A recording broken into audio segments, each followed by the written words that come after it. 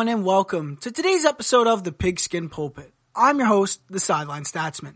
Unfortunately, we were not able to post last week's episode due to a technical error involving the Halloween special.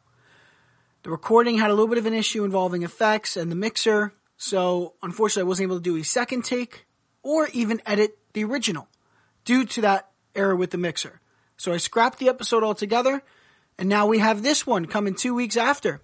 So, in this episode today, we're going to be talking about the front runners for MVP, and we're going to talk about QB jobs in jeopardy. Should they be starting, or will they be cut? So, the segment will be called Start or Cut. And we're going to go over 8 different teams who we're going to evaluate and decide, should we keep them, or should we cut them? In addition, you've got the Week 10 predictions. The debate topic of the week, changed my mind. You're going to have to stick around for that one. That's going to be a fun one this week. And as usual, our winners and losers segment. One player, one team for each category. So, without further ado, let's get it started. Starting off now with the front runners for MVP. There are 4 players I see as real front runners for MVP who have had severe impacts for their team, whether it was positive or not.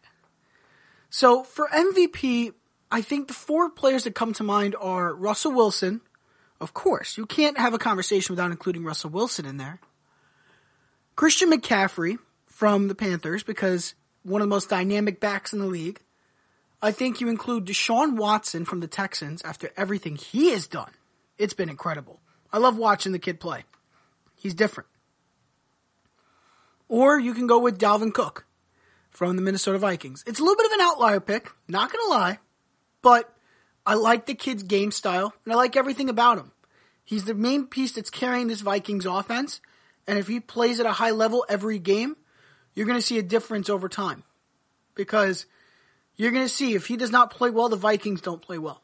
If he plays well, the Vikings do play well in both aspects of the game. So a lot of it runs through him. And of course, the 5th one, you guys want me to go with Lamar Jackson, so of course I'm going to throw Lamar Jackson in there. Lamar Jackson is very good this season. I see improvements in his passing game and his mechanics. It's great. He's throwing more. He's smarter with handling the ball and making runs really downfield. It's great. He's done an incredible job. I have to give him props. It's been nothing but positive reports here from me. So, with that being said, if I had to rank them, I think the first ones we could probably knock out of here are Cook, and we'll knock out probably Lamar Jackson. I hate to do that to them because I like Lamar Jackson and the way he's been carrying this Ravens offense, especially this weekend when they played the Patriots and won. I think it was 38-20, 37-20. Very good showing and showed a lot of character and strength from them. You look into other teams and honestly, you don't see a quarterback as dynamic as him, but unfortunately, I see more from these guys, from these other players who've done more for their team.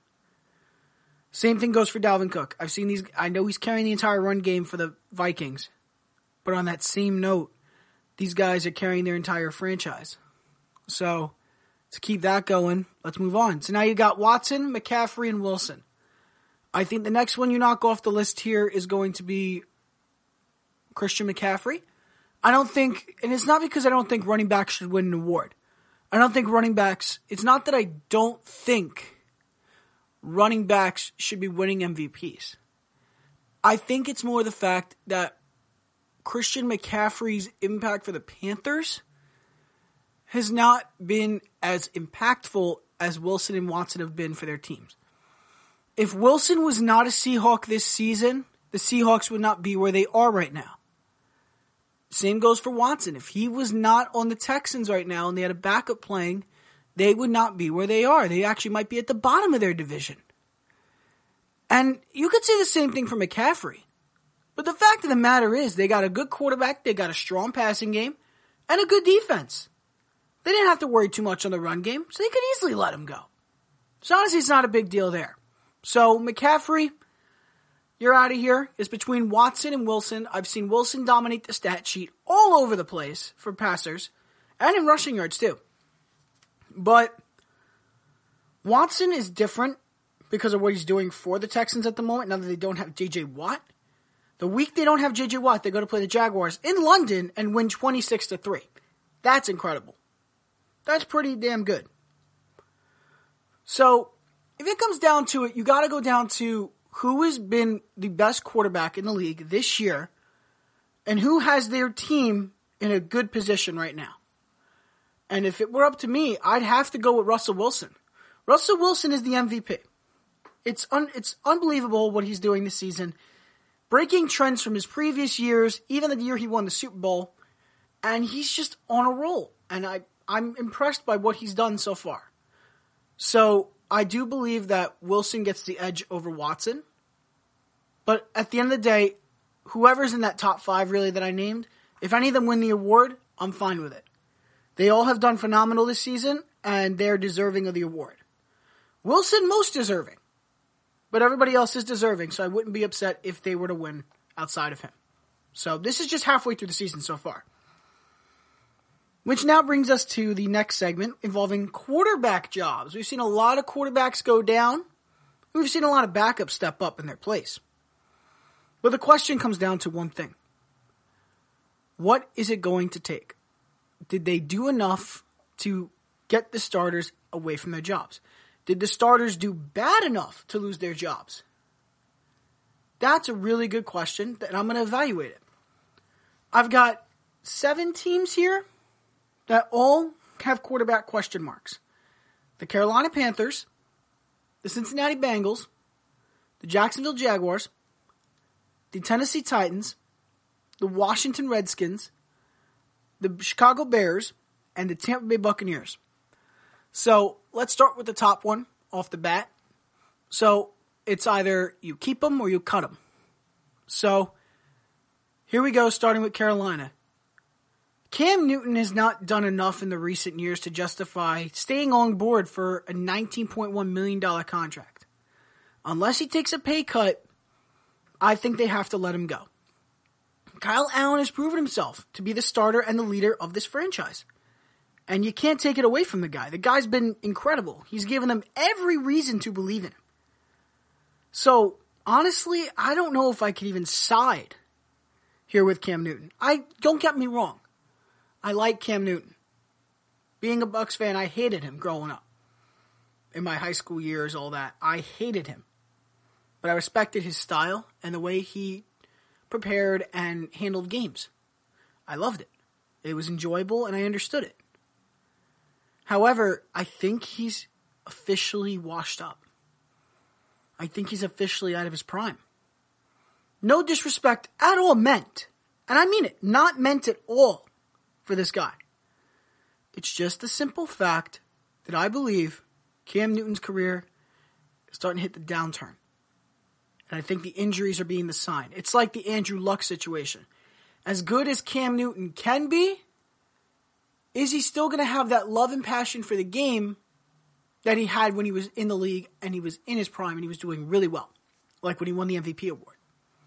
Does he still have that energy? And from what I'm seeing, I don't see it. I think the Panthers are going to cut him, and that's the best move they can make. Moving on, you have the Cincinnati Bengals.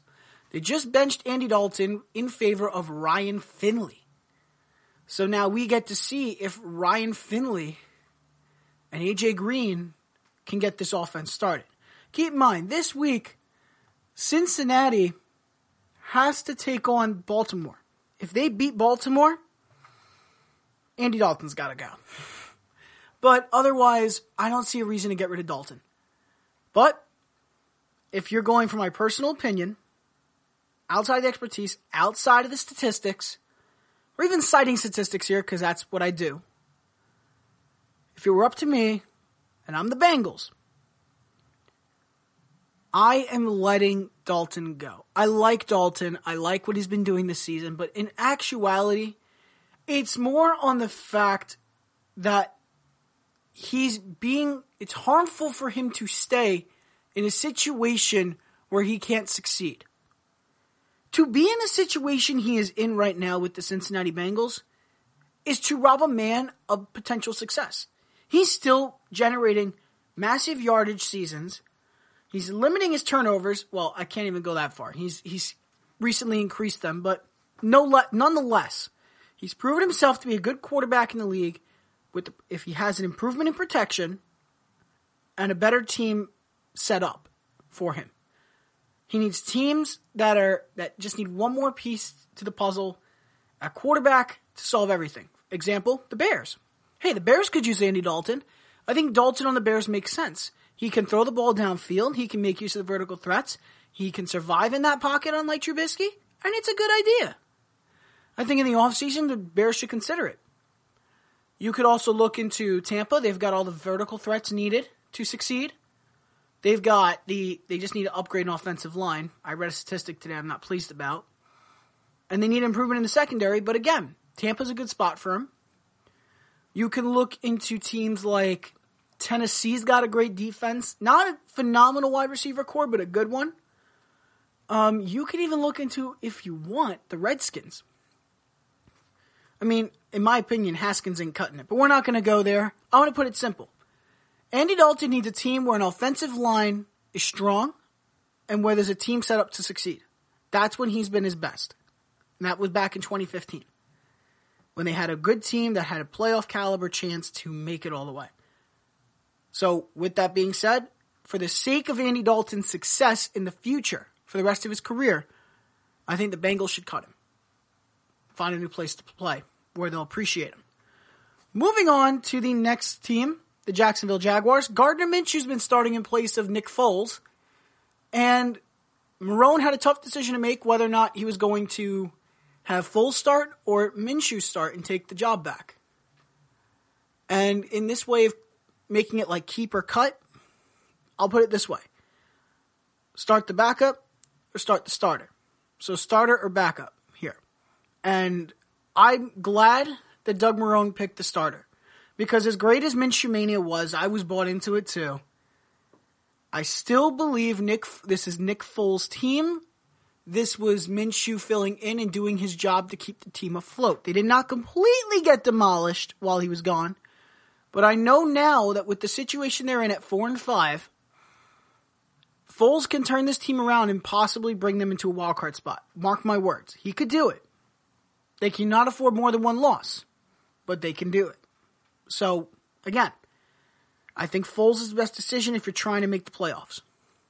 If you're not looking forward to the playoffs, you can keep Minshew in.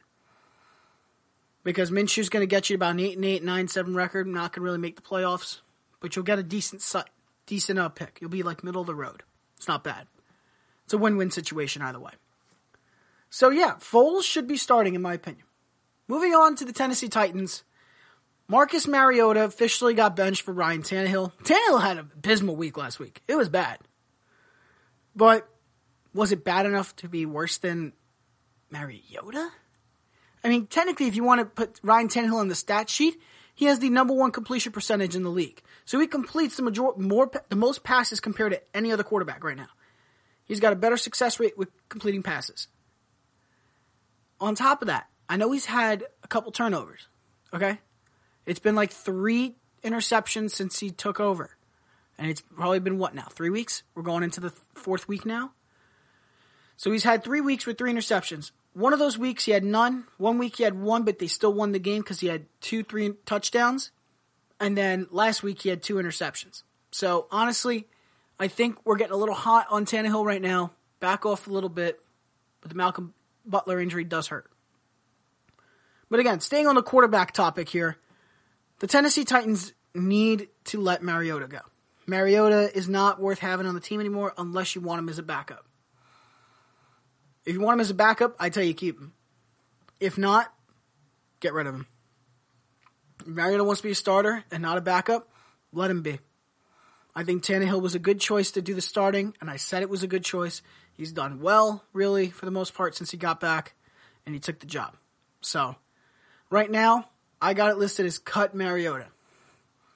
Next team we're going into here, we're going to go into the Washington Redskins. They got 3 quarterbacks in that roster that could start. They got 3. Case Keenum, Dwayne Haskins, the rookie, and Colt McCoy. Colt McCoy's not bad. I never said he was a bad quarterback, just not a starting caliber quarterback. Case Keenum has actually done well when he's in the game. He's done well, really well. And then you put Dwayne Haskins in the rookie to let him get some experience. Not a good call. I think the Giants were smart to pass on him. And so far from what I've seen, I don't see him being a starter.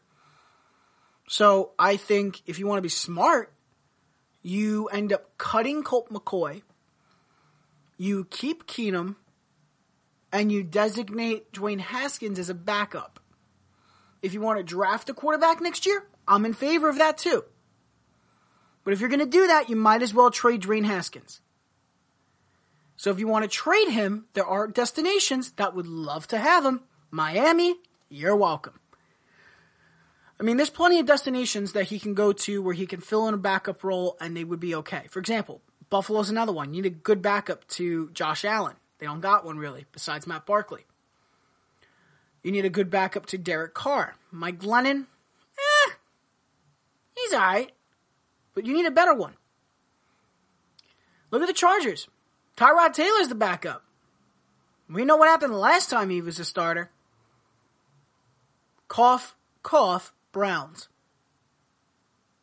So, with that being said, plenty of teams would love to have him as a backup and get some training in and possibly become a starter. So, setting him to the Chargers would be a good choice. You have him there. With Phillip Rivers' contract expiring, if you don't want to bring him back, you can bring in Haskins, let him take over the team.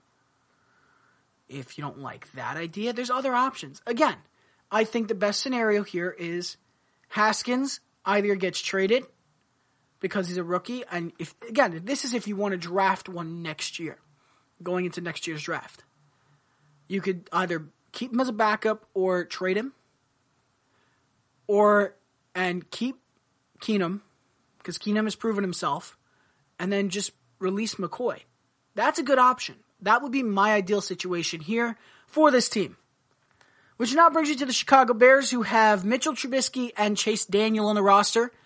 Again, Trubisky's got to go. I stand by that, and I'm going to stick by that until I see otherwise.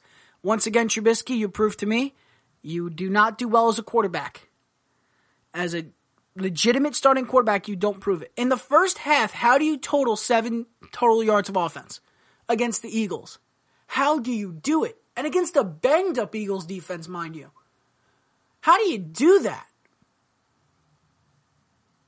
I don't get it.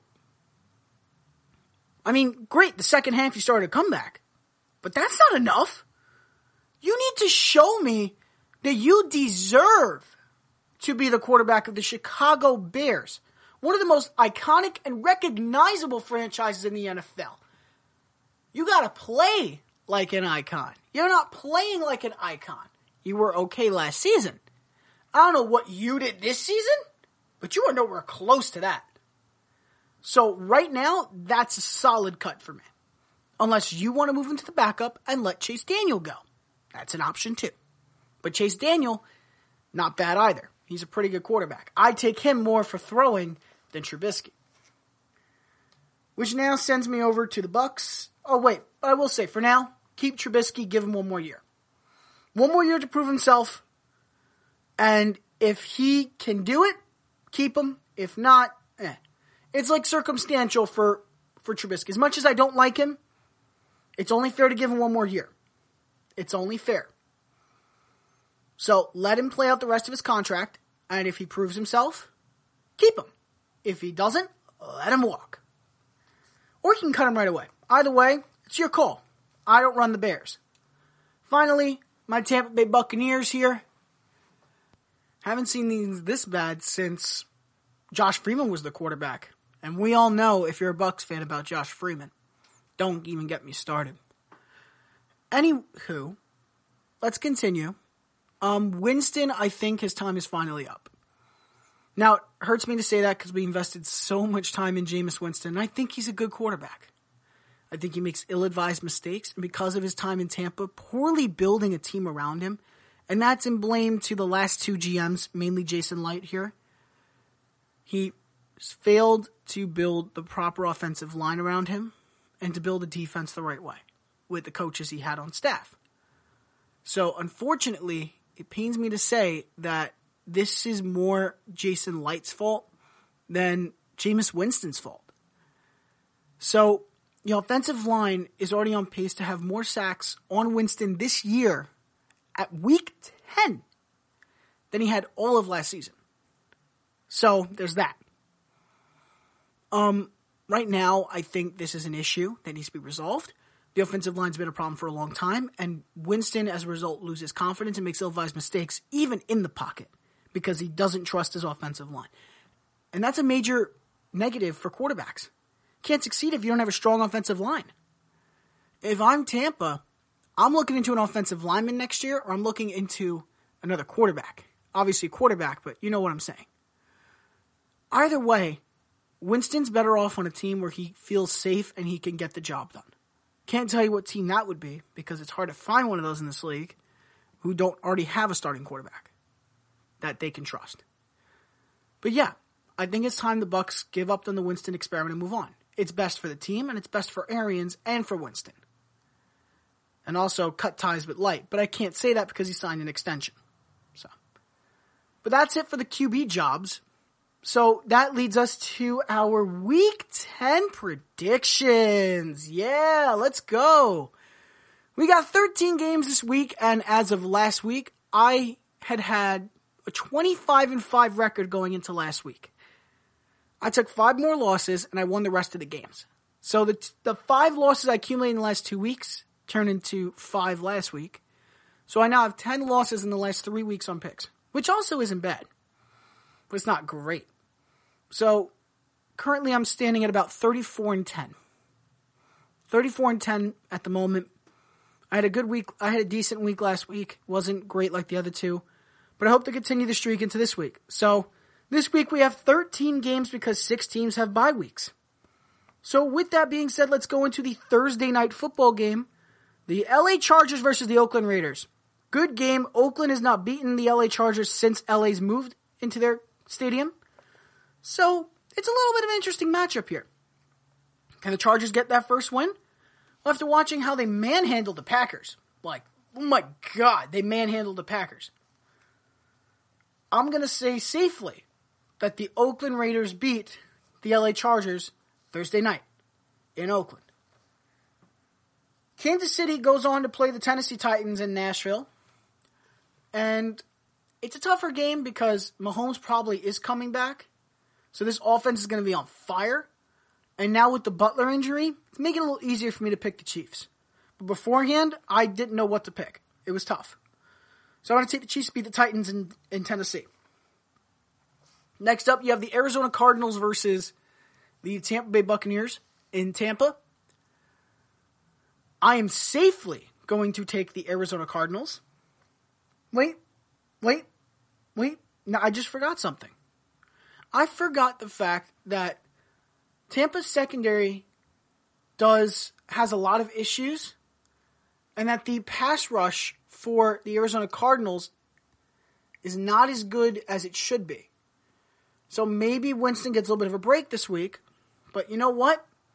This was a tough game to call. Now that I'm reevaluating it, it's easy to exploit that secondary with Kyler Murray's arm and how fast he is when he's running. So if I'm going to be on the safe route here, I'm going with Arizona over Tampa in Tampa. So Tampa's now going to drop to 2-7. Moving on to the next game for all New York fans out there. The New York Giants play the New York Jets at MetLife, as it should be. Hopefully the cat doesn't appear this week. But the Giants and the Jets take off, and both teams have not done well this season. Neither one. I mean, the Jets just dropped the game to the Dolphins. It doesn't get any worse than that. Otherwise, this is probably a Giants game to win, Jets game to lose. The Jets want to get back on track. I understand that. And they should try to. But it's not going to happen. We all know how improved that Giants defense got. by adding Leonard Williams. We all know that Daniel Jones can light up the field this quickly. And going against Jamal Adams, Marcus May, Jermaine Johnson, it's an easy secondary to exploit outside of May and Adams. The corners are easy to exploit. So man-to-man situations, that is a big win right there for the Giants. And I think that's what's going to happen. They're going to use in more man-to-man situations than zone coverage. So as a result, I'm going to say the Giants win this game over the Jets. Bringing me to my next game here, the Atlanta Falcons versus the New Orleans Saints in New Orleans at the Mercedes-Benz Superdome. Tough game. And the reason why I'm saying tough game is I don't know if Matt Ryan is back this week or not, but I do know one thing. Atlanta's offense can take advantage of any point. New Orleans has Drew Brees, yes. They've got Kamara, yes they do. They've got a good defense, yes they do. They've got Michael freaking Thomas. I got that.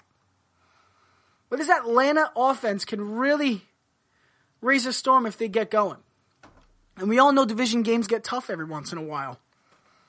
So with that, I'm going to say the Saints win it in a close one. It's going to be a close game, but the Saints pull it out at home. Moving us to our next game, the Buffalo Bills versus the Cleveland Browns. The Browns are just atrocious. I don't even want to talk about it. So we're just going to not even talk about how bad the Browns are right now. But we are going to move to the Buffalo Bills here, who had a great game last week again. Again, only 2 losses on the season. Give credit to Sean McDermott. Even though the Bills are beating teams that aren't great, they're also winning those games and setting themselves up for another playoff appearance. It's a great thing here for the Bills. I mean, of course, the second half of the season is going to get tougher. But that doesn't mean they can't beat the Browns, right? They're going to be in Cleveland. Josh Allen's going up against a now questionable Browns defense. And the Bills defense is amazing. And I guarantee you, they're going to blow out Baker Mayfield. They're going to blow them out of the water. So, without further ado, I'm seeing it now. The Bills win. They're locking them down. They're going to get another win to solidify their wildcard spot at the moment. Keep winning. Let's go Bills. My goodness. Bills Mafia. Next up, we have the Baltimore Ravens versus Cincinnati Bengals. Ryan Finley's first start and A.J. Green's reappearance for the Cincinnati Bengals at home. This is going to be a fun game to watch because they don't know how to guard. They don't know how to defend Ryan Finley because they haven't seen the rookie play yet. And Green is back. They know how to defend him, but that doesn't mean they can. Green's back, which means now you still got John Ross ready to go. Which means those two are going to work amazingly now together. Vertical threats downfield, abuse Marlon Humphrey and that secondary. This is a fun game. But I still think Baltimore wins mainly because, again, Cincinnati's defense is just in the dirt right now and bad. They're so bad, they're 6 feet under. So, I think Lamar Jackson exploits that. They're going to score a lot of points. Maybe a high-scoring affair here. But Ravens still win it. Detroit plays Chicago at Soldier Field. So, this week's a tough week because I know the Bears want to get back on track. And I don't know if they're going to do it. This is probably one of the most difficult calls I've had to make for a game ever. Because I know Detroit's a good team. But Detroit propped a really important game last week that they shouldn't have lost to the Raiders. I'm starting to really question them. I'm questioning the Bears a lot too. But the thing is, can I see them take advantage? Can I see them crawl back? I don't know. They're going to be in Chicago. I think it's a Chicago win. I think Chicago finally breaks the cold streak and beat the Detroit Lions at home. Going on to the Dolphins versus the Colts. I don't think it matters if Brissett or Hoyer play. I think it just matters the fact that the Colts win this game.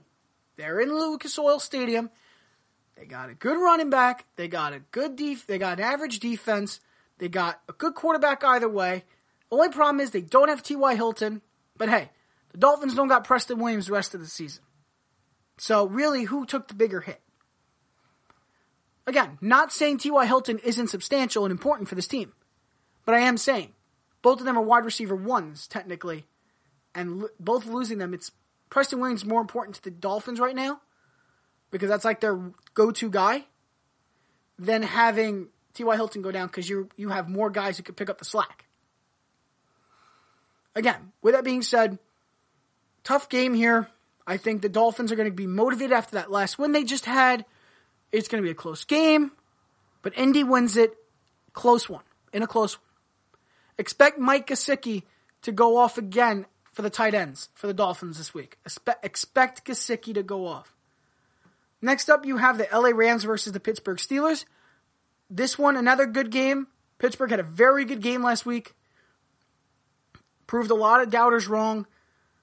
The Rams got off a bye week now. They're looking to stay hungry, get active. They don't have Brandon Cooks this week. Big loss. They don't have Brandon Cooks. This can go either way without Cooks now, because now they got Kupp and Woods. Kupp's probably going to be receiver one, or it's going to be Robert Woods. Either way, it's going to be a tough game not having all your receivers. So I'm going to say the Rams beat the Steelers in a very, very close game. It's going to come down to the wire, maybe even overtime. Next up, we have the Carolina Panthers against Green Bay at Lambeau. Great matchup. This is probably going to be game of the week, but I do have Green Bay winning. I think Blake Martinez is going to go off. He's going to take advantage of on blitz packages, take down Allen, force some mistakes that Allen shouldn't be making. Packers take advantage, becomes a real difference maker in their victories. So, Packers in a close one. Which brings us to the Sunday night football game on NBC. We have the Minnesota Vikings against the Dallas Cowboys in AT&T Stadium in Dallas. Good game. Very good game. But after what I saw in previous weeks, how can I not go with the Minnesota Vikings here? I've seen the Cowboys blow out the Giants. Great job. I saw the Vikings go into Kansas City and lose by a touchdown. Actually, no, not even a touchdown. They lost by a field goal. So, Kansas City's offense is overloaded and stacked. It's hard to beat that. And that's on Kirk Cousins. And Kirk Cousins is going to look to rebound this week and get the ball going. Same thing for Dalvin Cook. Cowboys' defensive line isn't as strong as it looks. There's a lot of big names on there, but that doesn't mean they're going to be impactful on the level of what Dalvin Cook's going to do to them. I got Dalvin Cook becoming essential in both the run game and the passing game, so he's going to have a very big impact scrimmage yards-wise. I don't believe Adam Thielen is playing this week. I think it's going to end up being Diggs again, being the wide receiver one. But either way, Diggs is going to have a big week. Can't say the same for Cousins, but the Vikings defense is going to hold Dallas down and win in Arlington. It's going to be a really good game to watch. This might be the game to watch this week, especially in prime time, but I am taking the Vikings to win this one. Which now brings us to the Monday Night Football game on ESPN.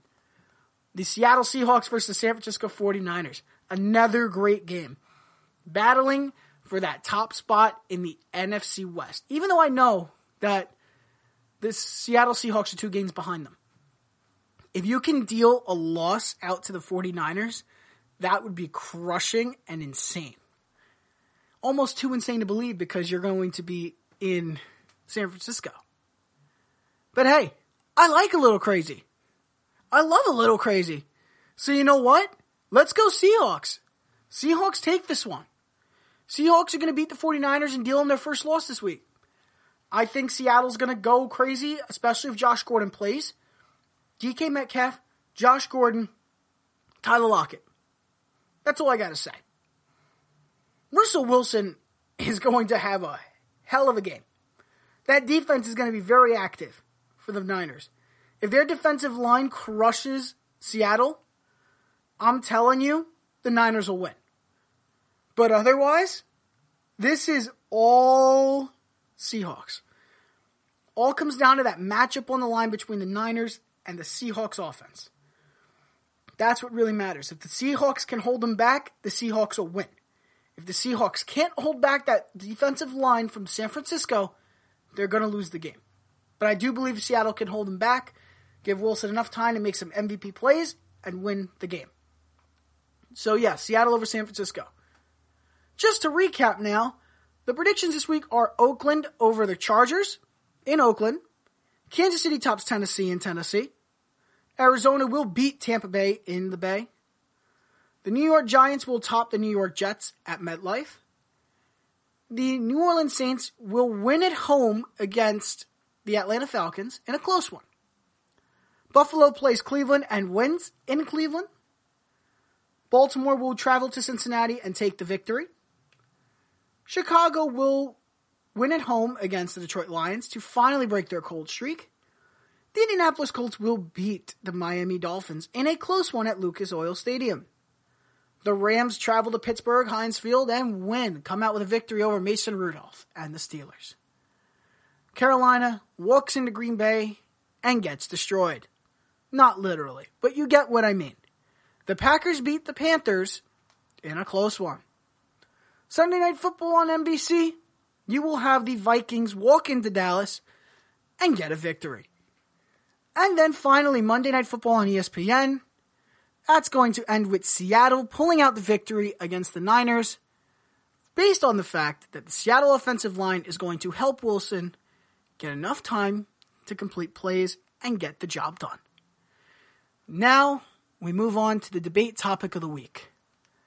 The debate topic of the week, before I even get into it, it involves the Browns. We all know it will. But before I get into that, I will fulfill my promise, and I will feature somebody who made a very good comment on the Cam Newton situation. I was going to do it last episode, but hey, I'll do it right here. So, on Instagram, French Fries, not the way you would spell it, said, "He ain't going nowhere, hashtag cool it." He simply said that Cam Newton's not going anywhere. But again, this was 2 weeks ago. So, a lot of things can change in the span of 2 weeks. For example, Cam Newton's on IR and his season's over. You got a contract year coming up, $19.1 million on the line. You let him go, you just saved yourself cap space. You keep him, you got cap space that you don't know if you're going to be able to use because the injury could be a lot worse than we think. Even as bad as it is already. And that means you don't trust Kyle Allen and you take away the kid's confidence to do well next season and prove to be the franchise guy. It's a lot of different factors and a lot of moving pieces. It all comes down to one thing. Do you trust Cam Newton? And I personally don't trust him anymore. The injuries got to him. He's not in the same mindset of a winning attitude, and I think that's it. Think about it. They were 0-2 with Newton. They took him out. Carolina has only lost once, and that was to San Francisco. Since Allen took over. It's been one heck of a season for him so far. Again, he makes mistakes at times, but again, first season as a starter. You got to expect that sometimes. So, again, I love your comment. I appreciate it. And keep them flowing, guys. I really appreciate it. Thank you, French Fries. And to all the other people who commented, I very much appreciate reading them and getting the chance to feature them on here. It's a lot of fun. So, with that being said, time for the debate topic of the week. The new one. Freddie Kitchens is the head coach of the Cleveland Browns. We all know that. He was expected to bring change on offense. And we have not seen it whatsoever. So, with that being said, I'm saying Freddie Kitchens should be fired. Change my mind. Freddie Kitchens has to go. I hate to say it, especially you Browns fans, but from what I've seen, there is no offense out of this. He's an offensive coordinator, and his offense doesn't work. He brought in Todd Monken from Tampa to fix a passing game that didn't need fixing. And now look at it. It's got all these big-name players with no chemistry. That's what's doing it. There's no chemistry. Look, and that's on Kitchens. Kitchens and the players have to get the team engaged. His staff has to build a connection to these players. The best thing they could have done was keep Greg Williams, and I say that to this day. Because once they let him go, the defense disappeared. Besides Myles Garrett, because we know how good he is. But you guys get my point. Greg Williams did a great job. I don't know why anybody would let him go. And now he's screwed because he's on the Jets. You would have kept him, it would have been a better job, I guarantee you. And Kitchens would have still been the offensive coordinator. Williams is probably going to keep him. But look, now you let him go. Now you let the offensive coordinator who has no real experience as a head coach take over, and he is destroying this team. Now, it was supposed to be a Super Bowl contender. And that is on you. That's not on me. Dorsey put all the pieces in place for the coach to make something happen. And he has failed to do that. He has failed. There should be no reason Baker Mayfield is having an identity crisis with his facial hair. There should be no reason Odell Beckham's only had 1 touchdown this season. There should be no excuse that I have not seen a big defensive stop seriously from the Browns in a while. It should not be an issue that the only substantial play that I see every single week from the Browns is from Nick Chubb. It shouldn't be that way. Nick Chubb is a great running back, but the fact that the other portions of the team cannot perform to the best of their ability is an issue. And it needs to be resolved. And Kitchens isn't focusing on that. So, you know what? He should be fired. Bring in a college coach. Hey, why don't you try out that guy James Franklin from Penn State? I know he probably doesn't want to leave, but the Browns offered him a good amount of money. I think he'd leave. And I think he'll help you out very much. He'll find a way to fix up the offense and make the chemistry build connections. And on the defense, he'll bring in the right people to get it dangerous again and aggressive. I loved the Browns defense last year. But once Williams left and Kitchens took over, the defense went straight down. It disappeared. It shouldn't be happening. Either way, it shouldn't be happening. So yeah, Kitchens should be fired. Kitchens should be let go. Change my mind. Change my mind. Make sure to comment. I'm going to be putting a post up on Twitter and Instagram at tstatsman on Twitter and at the.sideline.statsman on Instagram. We're making a post. Don't be afraid to comment on it. You could be featured just like French Fry was on this week's podcast. Maybe next week's, actually. French Fries got featured on this week's podcast, and he commented on the last one, which was 2 weeks ago. And now he just got featured for a great comment. That could be you. So make sure to comment. Best ones get featured in next week's podcast episode. So get typing, guys. All right. This now brings me to the final segment, the winners and losers of the week. So obviously we're going to start off with players. Then we're going to go to teams, and I'm going to end it on, as usual, a very bad note. Because I like doing that. I actually kind of enjoy getting mad. I do. Now, usually at this point I would cover the last 2 weeks, but I don't think that's fair. Because we did just watch 1 week of football, and things can change in that span.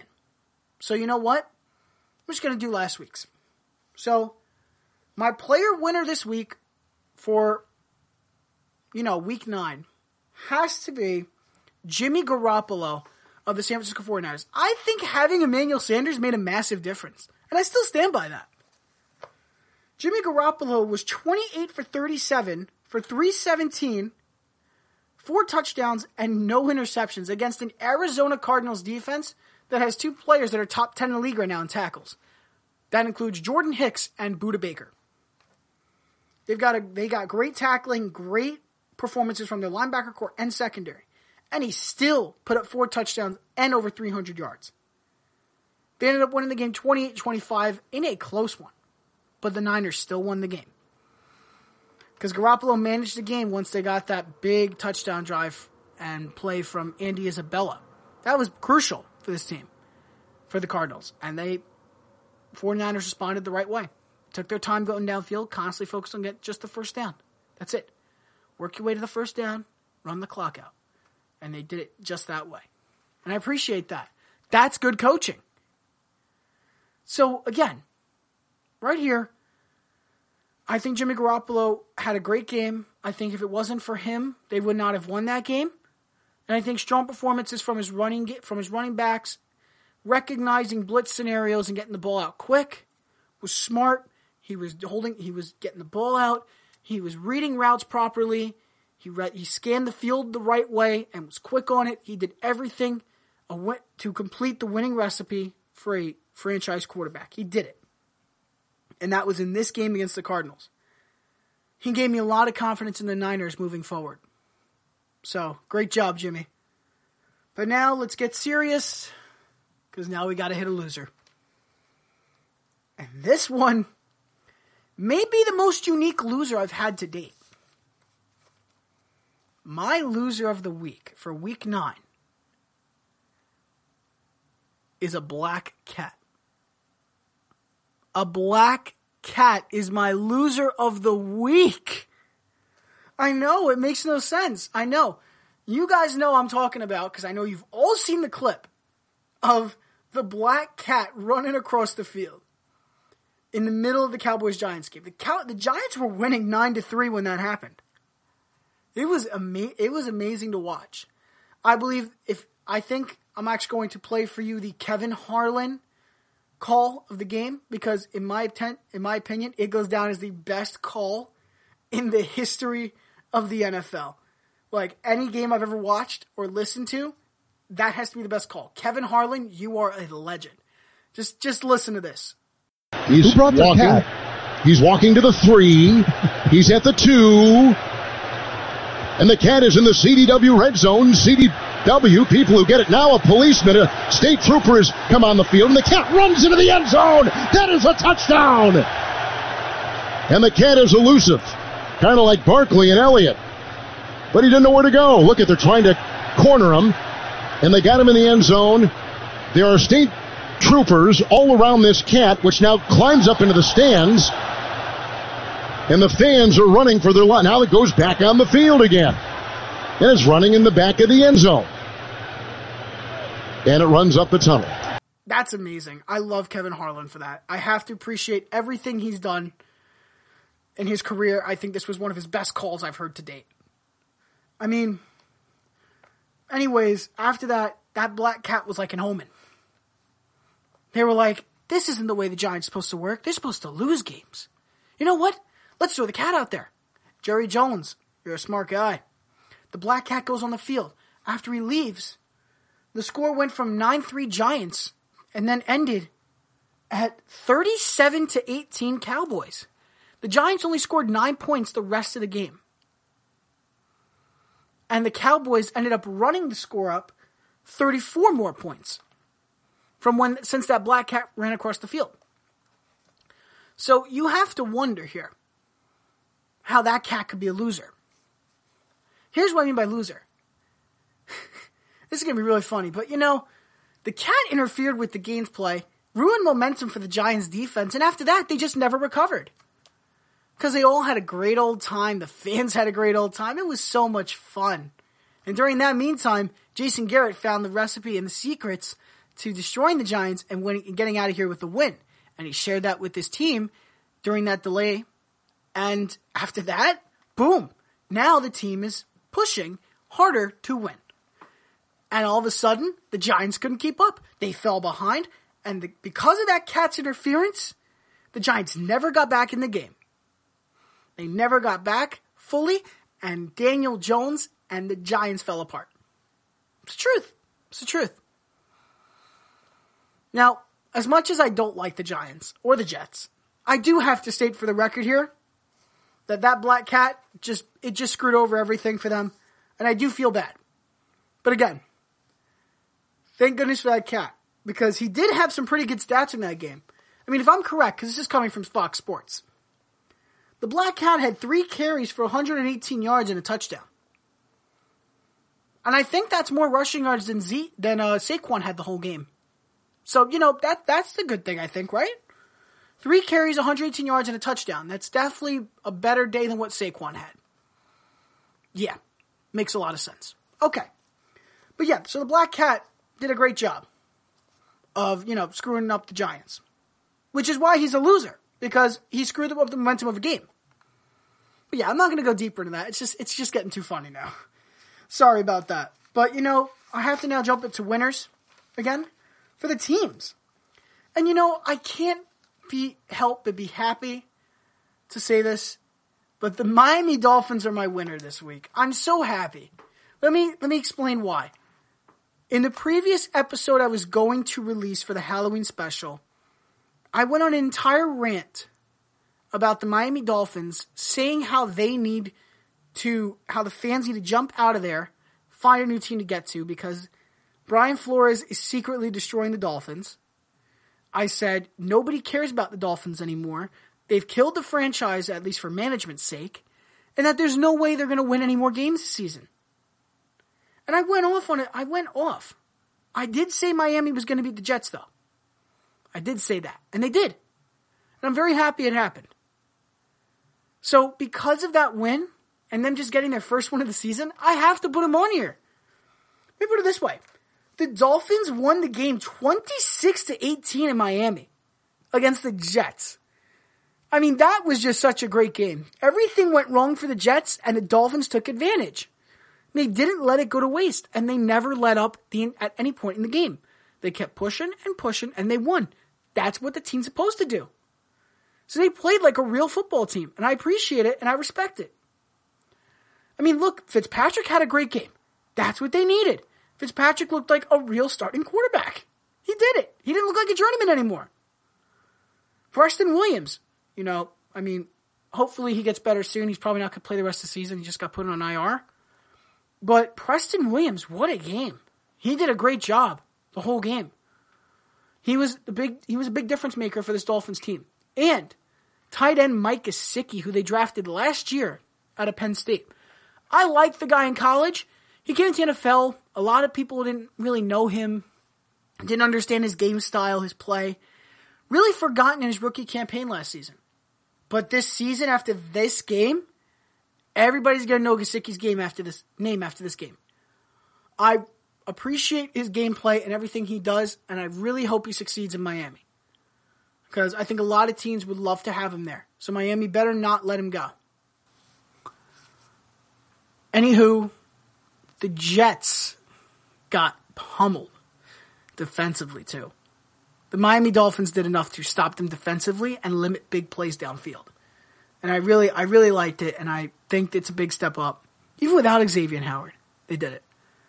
And you can't help but just wonder, are the Jets really that bad? Or are the Dolphins finally getting on track after 8-9 games? And I really hope it's that they got back on track. Because I think they were a good team until they started dismantling it. They were going to be a decent team until they dismantled it. But I'm glad they got the win. They needed it. They needed a real confidence booster on this dreadful season. And I think that's what they needed. So now that jumps us into our losing team of the week. And again, I never thought I'd be saying this. But the Green Bay Packers are my loser this week, guys. So prepare for a rant. You lost 26-11. Okay. Doesn't seem like a big deal. But who did they play again? Oh yeah. That's right. Oh, didn't they play Phillip Rivers? Yeah, they played Phillip Rivers. They beat the Chargers and lost 26-11. Are you kidding me? Aaron Rodgers, I think it comes down to one thing here. I think the game plan from the Chargers was a lot better than the Packers. The Chargers focused on one thing to beat the Packers, which was to keep Aaron Rodgers off the field. I'll explain how. LA dominated the time of possession 35 minutes and 51 seconds to 24 minutes and 9 seconds. They had 11 minutes more time of possession than the Packers, which means Rivers was on the field 10 minutes more than Rodgers. So that was definitely a big impact, but nonetheless, total yardage because of that. This is a big one. LA had a total of 442 yards coming through the air and the ground. Okay, that's pretty good. I really appreciate it, but what did the Packers have? Let me see. That can't be right. It says 184. 184. Let me just double check this real quick. Oh my God, it's true. The Packers had 184 total yards of offense. I mean, is that normal? Is that normal to you guys? I just want to understand. Is the Packers having 184 yards of total offense against the Chargers normal? I didn't think so. But apparently it is now. Now you can lose to teams like the Chargers. But okay, you do you, man. You do you. You're bound to lose eventually. And not a good one. They're lucky that the Vikings took a loss this week too, and the Lions, and the Bears. The entire NFC North lost last week. So you should be happy about that. But otherwise, they should have won this game. I don't know how the Chargers did it, but they won. And they beat the Packers. But okay. That's all I got to say. That's really it. The offense was decent, but because they weren't on the field as much, the defense never got the chance to rest. The Chargers managed the game better, and that's why they won. So that comes down to management skills and play calling by Matt LaFleur. This one's on Matt LaFleur and Aaron Rodgers. But okay. I'll get by it. I'll give them the benefit of the doubt. You should have beat the Chargers, but I won't go any deeper, and I won't hurt anybody else's feelings. That's it. The Packers should have won that game. They didn't, and now they regret it. They're just lucky that everybody else lost. So yeah, congratulations on being my loser of the week, Green Bay. Let's hope it doesn't happen again. That's going to do it for us here at the Pigskin Pulpit. I'm your host, the Sideline Statsman. Make sure to follow us on Twitter at tstatsman and on Instagram at the.sideline.statsman. Once again, I am your host, the Sideline Statsman, and this has been the Pigskin Pulpit. We'll see you next time. Have a great day, everybody.